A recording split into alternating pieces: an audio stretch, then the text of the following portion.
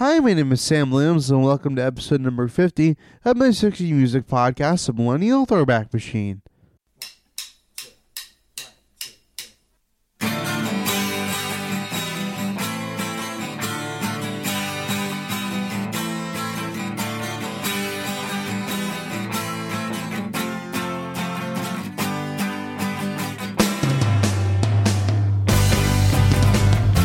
Hello! So first of all, I'd like to welcome all you to episode number 50 of my 60 Music Podcast, The Millennial Throwback Machine.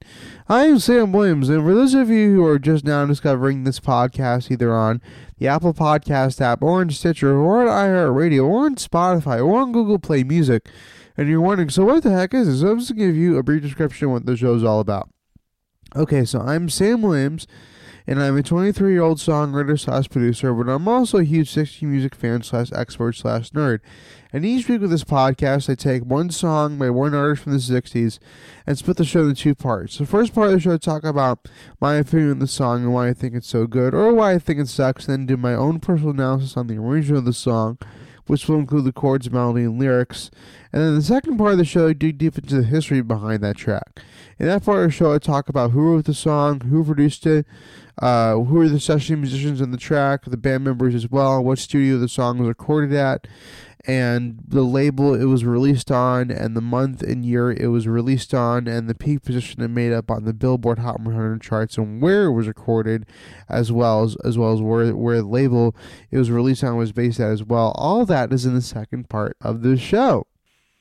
Now, before we move on this week's episode of the podcast, I wanted to let you guys know that the next episode of this podcast is going to be an interview episode, since this is episode number 50, so I'm doing something a little bit special for the 51st episode of this podcast. So I'm going to be interviewing the lead singer of a group called The Happenings. And the lead singer of the group, his name is Bob Miranda. And basically, if you're unfamiliar with The Happenings, what they're most well known for at that time in the 60s is that they took older songs from the late 50s and early 60s and completely rearranged them and made them their own, and also turned them into hits again, and made them sound contemporary to what was currently popular on the charts at the time in like 1966 and 1967. He also recorded a couple songs that were from the Great American Songbook in the late 30s, early 40s, or at least in the 30s and 40s. In that interview, I'm going to be talking with him about his career and what the things that he has accomplished over the years and what he's currently up to right now as well. And also dig in some stories behind some of the songs that he recorded and how we came across them. And also talk about like who produced his songs and some of the behind the scenes details on his recording sessions of his songs as well. So that interview will be next week. You can find The Happenings music on most streaming platforms like Spotify and Apple Music. So that's where you'll be able to find their music. So I would urge you to listen to their stuff before I interview them. And I will definitely include links to their music in the description of next week's interview episode. And yeah, so I'm very excited for that. It's going to be around the 1-year anniversary of me starting this podcast, which was on April 23rd of last year. So I'm very excited for that. So yeah. Moving on, let's get started in this week's song, shall we? Okay, so continuing on with my theme of vocal groups from the 60s, I'm going to do one more vocal group song before we do my interview with Bob Miranda from The Happenings next week. So just like that last week, this one's really, really good. Okay, so to switch things up, I'm going to do a more slower, down-tempo ballad, but it's really, really juicy, and it's also one of those songs that is so lyrically mature that you can tell that the lyrics are written by a grown man and not a teenager. But really, the song is also one of those songs that's just perfect for any kind of slow dance where you're just dancing with a girl and holding her tight and enjoying the moment of being with her side by side as the song is playing. This song was released in December 1966. It's by a group called the Casinos. It's other than Then You Can Tell Me Goodbye.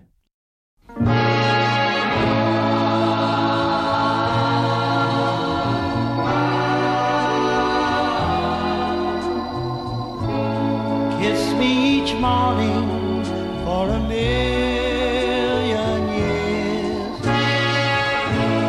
Hold me each evening at your side. Oh man, is that song just steamy or what? I mean, it really is one of the hottest love songs from the 60s that is just so perfect and just so lush that it's really just a great song. And in this episode, I'm going to talk about what makes a song so good musically and lyrically as well. But first, let's talk about the song's music first. Okay, so now for a mix of a music history and a theory lesson as well. Okay, so in the late 50s and early 60s, before the British invasion, there was this genre of music that was extremely popular amongst young people, known as doo-wop. And doo-wop was a genre of music that put an extra emphasis on vocal harmonies, specifically all guys, and less on instrumentation. But really, the whole doo-wop genre was built upon this chord progression that originated in the late 30s and early 40s, known as the 1-6-4-5 progression, otherwise known as ice cream chord changes. Like the blues, every doo-wop song from this era had this progression, and it became known as the doo-wop progression.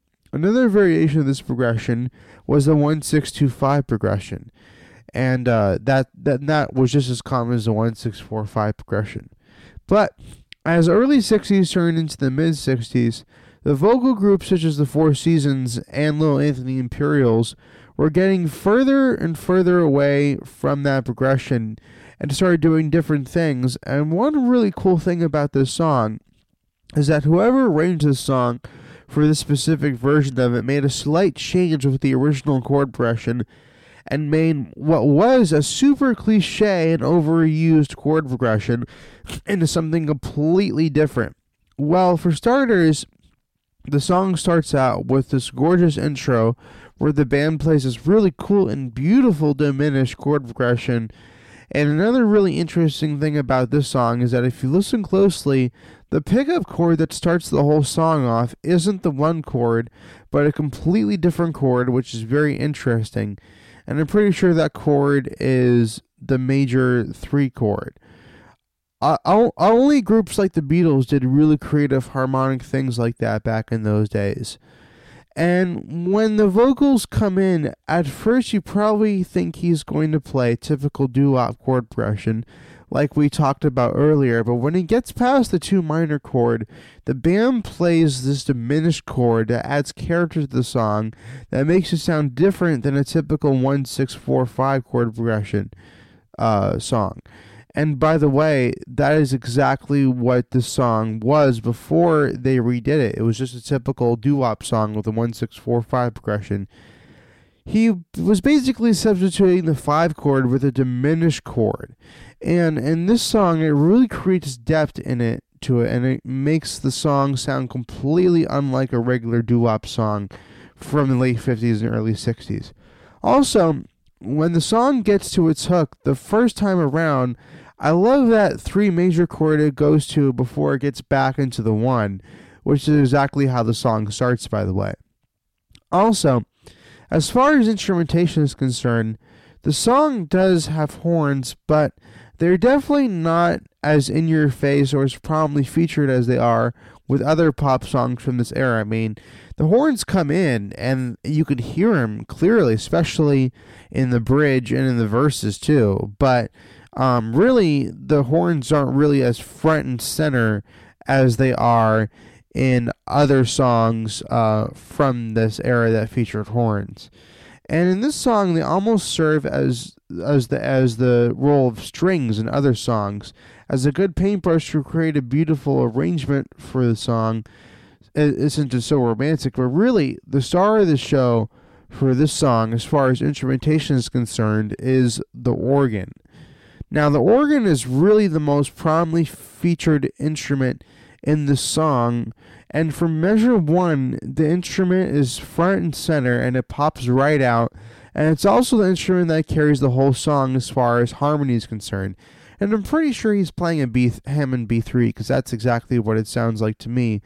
But in this song, it really shines when the organ player does this fabulous solo after the first 2 verses and choruses are done. And also, this song has a great middle eight, otherwise known as a bridge, where they do the somewhat typical bridge where it's a 4-1 and then it goes to major 2-5. But the way it gets back into the main section of the song, with that major 3 chord getting us back into the third and final verse and chorus, is what's really good about this song. Also, this song has one of the most timeless hooks on the planet that is so charming and lovely that it really gets people to like this song a lot. And also, there is one part of the melody in the song where the singer sings this one note that almost contradicts the chord that he's singing under. But even that adds character to the song and makes the song really cool and unique as well. But yeah, let's talk about the song's lyrics, because as much as you would like the song, I honestly don't think it reflects where we are currently at right now in society as far as relationships is concerned. But it's important to have perspective and see where people's heads were back in those days versus where we're currently at in today's world. You see, people's mentalities back then were not, oh, let's just hook up and have sex, not get married and settle down and raise a family. In fact, it was a polar opposite of that. You see, back then, the dictionary definition of American dream was to have a dream job with a wife or husband and a couple of kids and possibly a pet, such as a dog as well. The reason as to why you don't hear as many songs about hooking up and doing it back then was because, for the most part, at least in the earlier part of the 60s, I'm not saying this applies to the later part of the decade at all, in which it probably doesn't. I personally feel like people's intentions were to get married and raise a family and buy a house and not just have casual sex without tying the knot. And I felt like, at least during the early 60s, people were not really as interested in casual sex as they are right now. That's why you hear so many songs about love and monogamous relationships and getting married and having kids back then. I mean, it was really an innocent time, you know? I mean, it was back when, you know, censorship was going down, you know, and everything. So, you know, I mean, songs of that nature just couldn't get airplay on the radio back in those days, you know. So I mean, there was definitely you know, more innocent period of American history. But however, this does not mean that people still abide by this to this day. I personally have known people around my age that have gotten married and will probably intend to have kids in the not so distant future. But I also know people who are single and are more career-driven and probably more interested in casual sex than they are a full-time monogamous relationship. So, if you think this song doesn't apply to you, then that's okay. I'm not expecting you to be able to relate to this song. But I do love its concept of how he's instructing this girl to give her all of her love to him, and if things don't work out, she can easily end it and he won't be depressed about it.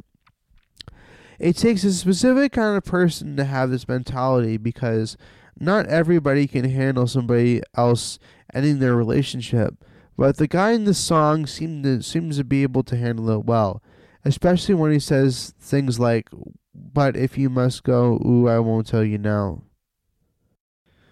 But yeah, let's talk about the history behind the specific song. So this is, again, on one episode. There are no separate parts. So in this part of the show, I'm going to try my best to keep it brief. But in this part of the show, I'm going to do a history behind who wrote the song, as well as the group that made it a hit, and the versions that came out before it was a hit as well.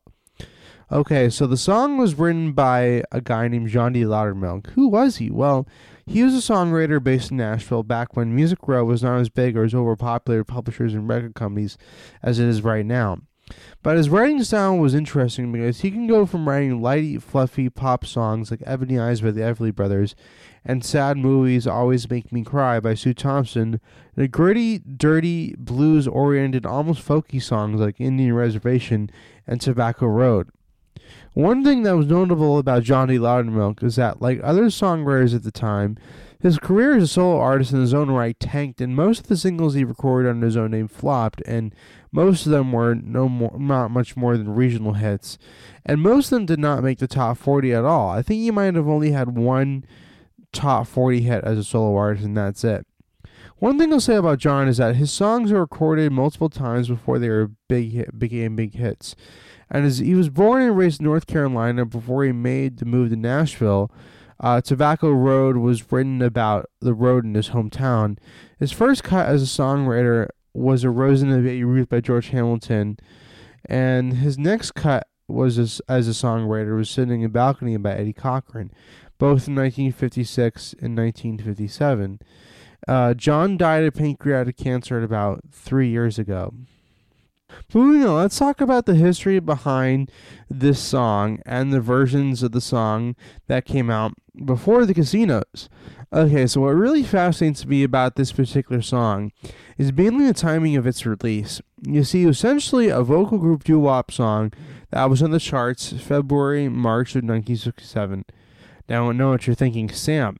Why the heck is that so interesting? Well, in early 1967, doo-wop was as dead as a doornail as far as popular genres of music is concerned amongst young people.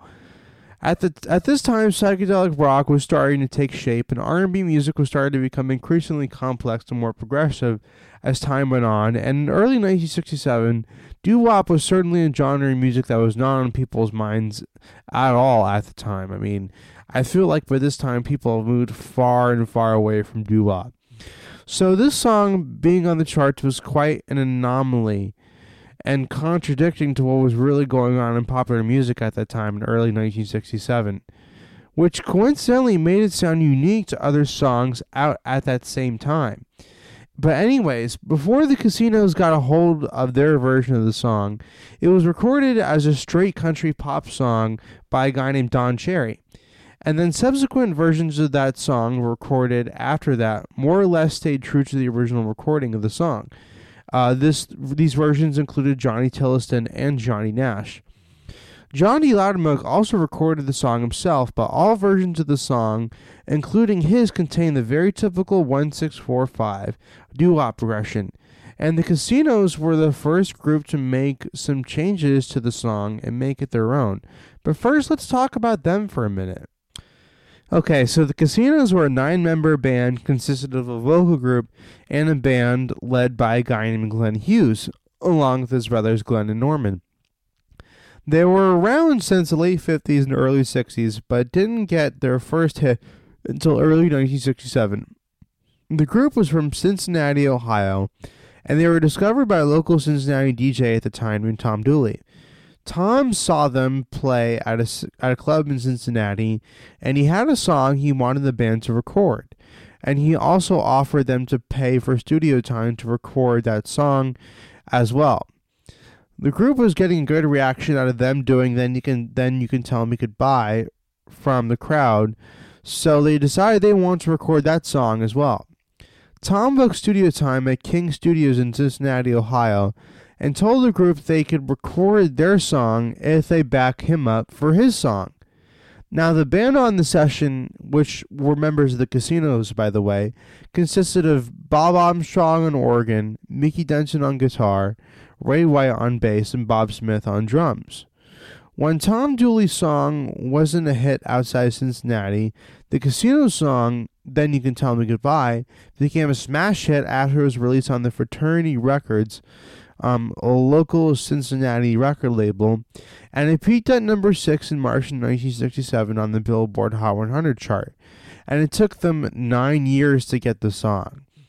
And it also peaked at number 28 on the UK Singles chart.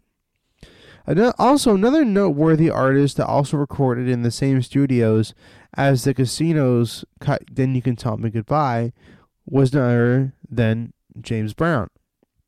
The Casinos would become a one-hit wonder as their follow-up singles failed to make the same amount of success as Then You Can Tell Me Goodbye. Gene Hughes, the lead singer and producer of the Casinos, later went on to become a country music promoter after his time at the Casinos ended, until his death in 2004 from complications of a car accident. So that concludes episode number 50 of my 60 Music podcast, Millennial Throwback Machine. I'm Sam Williams, and as always, if you like my analysis on this week's song, and you found it interesting, and you learned some really cool facts and information about the Casinos, and you never really knew anything about them, and you never heard the song before, please email me at samltwilly@icloud.com, or if you're not into email, and if you're around my age, and you only use email for business and school, you can reach out to me on Instagram at iHeartOldies, and you can DM me on there. And you can also check out more of my original music at samwilliamsmusic.net. And by the way, my Instagram username is spelled out like iHeartRadio, except with oldies in the title, so it's basically spelled out like iHeartOldies. Okay, so yeah, I want to thank you guys for tuning in, listening to this podcast episode, and also want to say that next week's episode, like I told you before, is going to be an interview episode with Bob Miranda, lead singer of The Happenings. I'll include their links to their music in the description of this of next week's episode of this podcast, so that way you guys get a good idea for what songs I'm going to be talking about with them. So either way, get excited for that next week's episode, because it's going to fall on the 1 year anniversary of me starting this podcast 1 year ago next week, so it's very exciting. And yeah, I'm Sam Williams, and thank you for joining me. By the way, I have a merch store for my podcast too. You guys can check that out. It's and the link to that is in the description of this episode, this podcast as well. And I also have a Spotify playlist for the show. You can check that out. And the link to that is also in the description of this episode, this podcast. So that's very exciting. And yeah, also link to this week's song is also in the description of this episode, this podcast. So please do check all that out and let me know what you think of it. And yeah, I'm Sam Williams, and thank you for joining me for this week's episode of my podcast, Millennial Throwback Machine. Until next week, please keep things groovy.